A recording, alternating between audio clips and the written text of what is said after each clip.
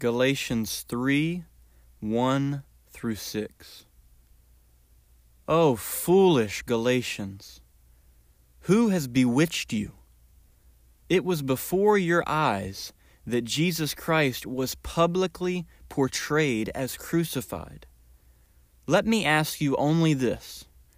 Did you receive the Spirit by works of the law or by hearing with faith? Are you so foolish? Having begun by the Spirit, are you now being perfected by the flesh? Did you suffer so many things in vain, if indeed it was in vain? Does he who supplies the Spirit to you and works miracles among you do so by works of the law or by hearing with faith, just as Abraham believed God, and it was accounted to him as righteousness?